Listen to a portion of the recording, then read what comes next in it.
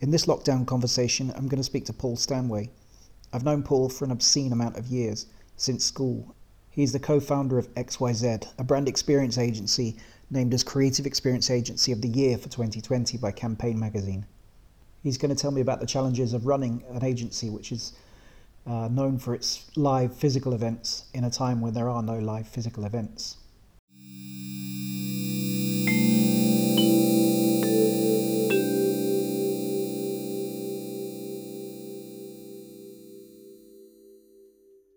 I am the creative director and co-founder of an agency called XYZ, and we use the phrase brand experiences rather than events to describe what we do, because whilst everything is grounded in people coming together in a place at a moment in time in the quote unquote real world, that's only ever the starting point, and whatever we do moves into digital content, moves into all kinds of different areas, packaging, design, anything where you're basically intersecting with a brand, a product, or a service and having some kind of an experience is how we like to try and describe what we do. But it's always grounded in people, place, and a moment in time.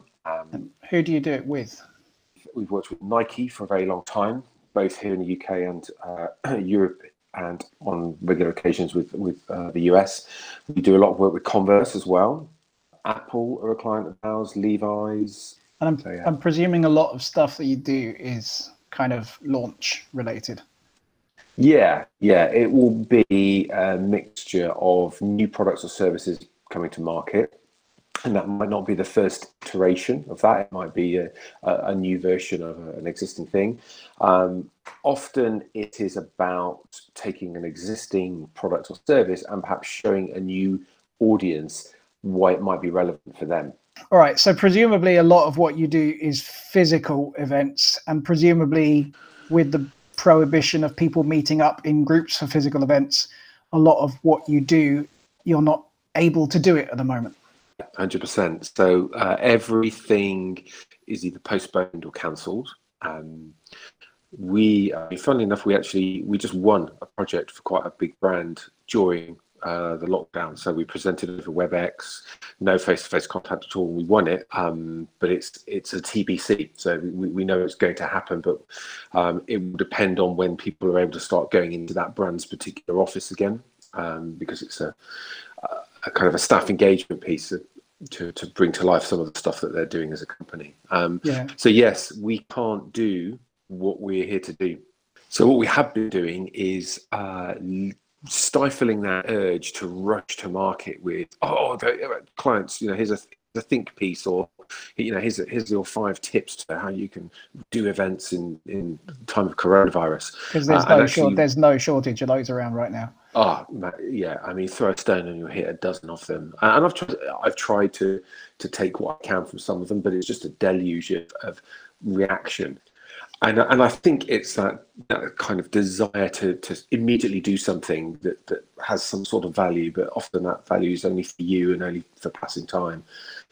So we counselled each other, really, amongst the team, like, let's not try and rush to be a first mover in anything right now, because the situation is changing.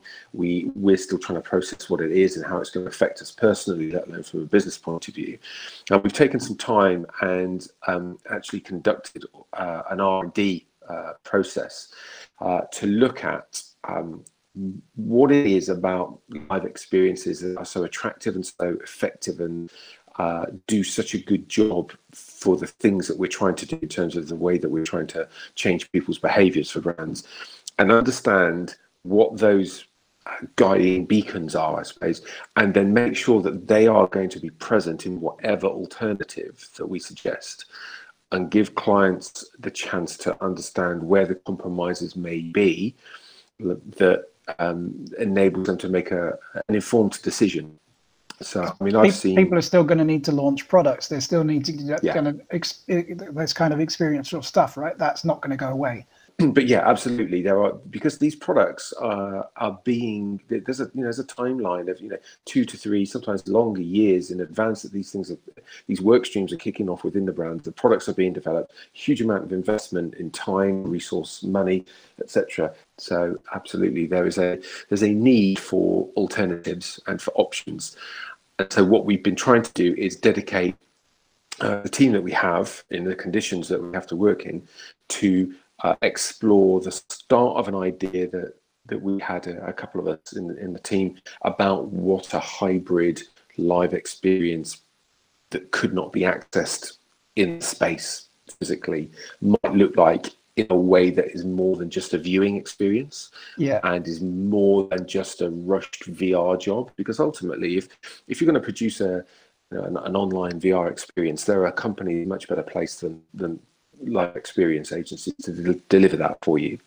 I mean, I've had a look at what other people, and I know that people have had to respond to stuff very quickly, but the things that have been done in VR and the things that have been done in these kind of virtual spaces, apart from really successful planned projects like Fortnite are doing, Yeah, but anybody who's not got that kind of clout behind it and is just trying to rush through. There was a VR conference recently. I don't know if you saw any of this stuff, and they, well done to them for getting something together so quickly. But the experience was a bunch of people in a 3D space watching 2D videos together.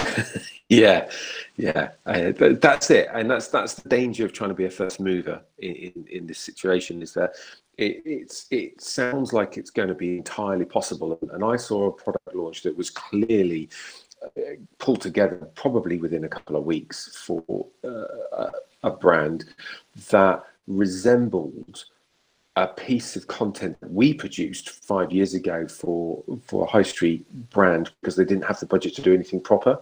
Yeah. So I think that's where my reticence to try and be first, second, or even third mover in anything, like, no, let's not rush to market with something that people go, well, within the circumstances it was quite good. Because we've spent 7.5 years as XYZ and longer as individuals building, or trying to build, a reputation for really high quality, insightful, clever stuff that plays to the strengths of the medium it's in, not quick stuff that scratches an itch. So it's difficult, because as a business, we're trying to move forward, but ultimately we have to deal with the fact that we have over 20 employees, all of whom have mortgages or rent and bills to pay, and we have zero revenue. So it's a tricky one, but it will pass, and we just got to try and ride it out and be as clever as we can. I think that's a very smart approach, because the future, right now, nothing is predictable, right? You don't know when people are going to go back to work, if we're going to be allowed to come back into groups of more than 10 people again. There's like, the entire future is unknowable. So how do you plan for that? Yeah, I mean, that's absolutely, the experience we've had of it as well. And we were talking, and it's not meant to sound bad against our clients, but we're just coming to the end of what I am referring to as the deer in the headlights stage. We've been staying in contact with clients as much as we can, as much as is appropriate. And you were not getting any kind of constructive conversations about what to do from a business point of view. It was very much a case of, we're just trying to process what's happened, deal with the situation as it stands. We'll be in touch. Some client teams were being furloughed. Some of our guys have been furloughed. So only, I would say, literally this past week, have we started to have conversations with clients that go beyond that kind of acknowledgement of what's happened. And now that's moving into, okay, well, we know where we are now. Our systems and processes are set up. We're working, all of that kind of stuff. So I think we've only just stopped the shifting sands enough to look up and take in what's around us and what might be in the future. And like you say, we don't know how this thing is going to unfold, which makes it very difficult for people to process and focus on from a mental health and a kind of personal point of view. But also, there's no planning going on, there's reacting. Have you seen anything, switching tack slightly, have you seen anything in the last month or so, 5-6 weeks, that sort of gives you hope that maybe there are new behaviors emerging that you can move on to? Or for you, is it a case of the fundamental human behavior that you want to meet actually doesn't change that much, even though the circumstances do? Yeah, I mean, I would say very generally, I'm actually remaining fairly optimistic about everything, really, about the big stuff. I think things are going to change. We're going to have to change individually, collectively, and hopefully societally as well.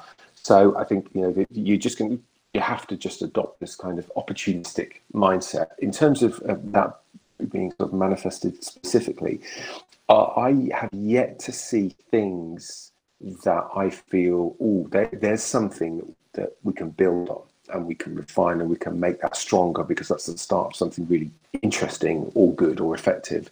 I think that what we're seeing, and I'm talking very much from an XYZ perspective here, is we knew that we were going to have to start adapting and evolving as an agency anyway to become even more kind of, I hate to use the word holistic, but about that idea of brand experience. From day one, we've always talked about brand experiences, not events, because events felt really limiting. It felt very sort of genre specific, and we didn't want to be like that. So we've always tried to push at what the definitions of what we are being briefed to do could be.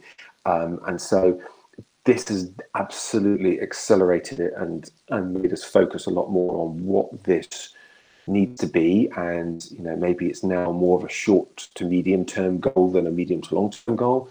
So we're seeing it as an opportunity to come up with this hybrid idea, this thing that builds on some of the work that we were really fortunate to do with Nike 2 or 3 years ago, where we worked with AKQA on I think called Strike Knife boot launch that had an awful lot of success. Yeah, really good. So we were collaborating with AKQA on that, and what was really strong about that and what it really started was this idea that you could have a really rich physical live event for people in the room, but you could also have a much wider indirect audience experience, and that didn't have to be just a passive viewing experience. You could affect through interactions on whatever platform you were using what was happening in the room. So those viewers that counted in the millions in the end, I think got over 2 million, were able to materially affect the experience that they were watching, even though they might have been in Thailand, in Shanghai, or Manchester when the event was taking place in London.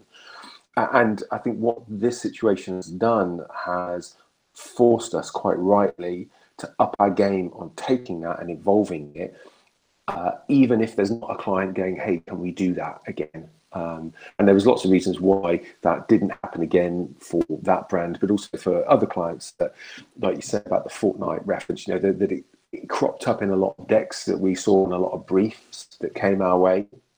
But for various reasons, it was never replicated or built upon. There's fertile ground there, and I think what this has made us do is go, you know what, we just need to pick this up and we need to develop it. We can't wait for a client to commission it, because this could well be a way for us to come out of this and not just survive but thrive potentially, if we can figure this out. Final question: how are you personally? Yeah, I'm actually I'm pretty good. The first couple of weeks was difficult because it happened so fast, and even though we saw it coming, I suppose the analogy I could use is you could see a train coming for miles, but when it hits you, it's still going to be a shock, right? So Yeah. That's how it felt. And because a business owner responsible for a number of people, and we're a really tight-knit team, so these are not just employees, we know the ins and outs of everybody's lives and their personal situations. That responsibility weighed heavy, as well as the responsibility to my own family. I don't think it's dramatic to say we suddenly faced an existential crisis, because, as you said quite rightly at the top of this, what we do is no longer possible in the circumstances in which we're operating. So we're fundamentally unable to earn any revenue. But once I was able to process that and understand that a little bit more and understand it more rationally than emotionally, I felt like I got to a pretty good place pretty quickly, where I could then start to figure out a bit of a game plan, and that fight or flight reaction to put out a webinar or 5 points about livelihoods in the time of coronavirus, I was able to quieten that down and go, no, let's go about this properly. Let's take stock, look around, and not react, but act when we're ready. So that helped me get through that personal stuff. I mean, actually, I figured out, I think probably the last 3 weeks, I've found a really good, useful rhythm that ironically does actually let me do some of the creative stuff outside of work that I want to do. And for once, I have the headspace to be able to do that. And I just try not to look too far ahead, because we just don't know, do we? I think that's what a lot of people are struggling with, is there's no focal point that they can go, if I can just get through the next 4 weeks, we know it's going to be fine. Or if I can just get through to... I think there's an idea that people think that this is just going to stop at one point, and it's like, oh, all right, that's over. All clear, lads, everyone back. And I really don't think it's going to be like that. It's going to be an incremental crawl back to something different. And that's why I think we, as a brand experience agency that works in the live and the physical, we couldn't just hibernate, and try and wait it out. We've got to adapt, because what we come back to, there's going to be different opportunities for people like us. And I think what we're going to find is, at the moment, everyone's in hibernation.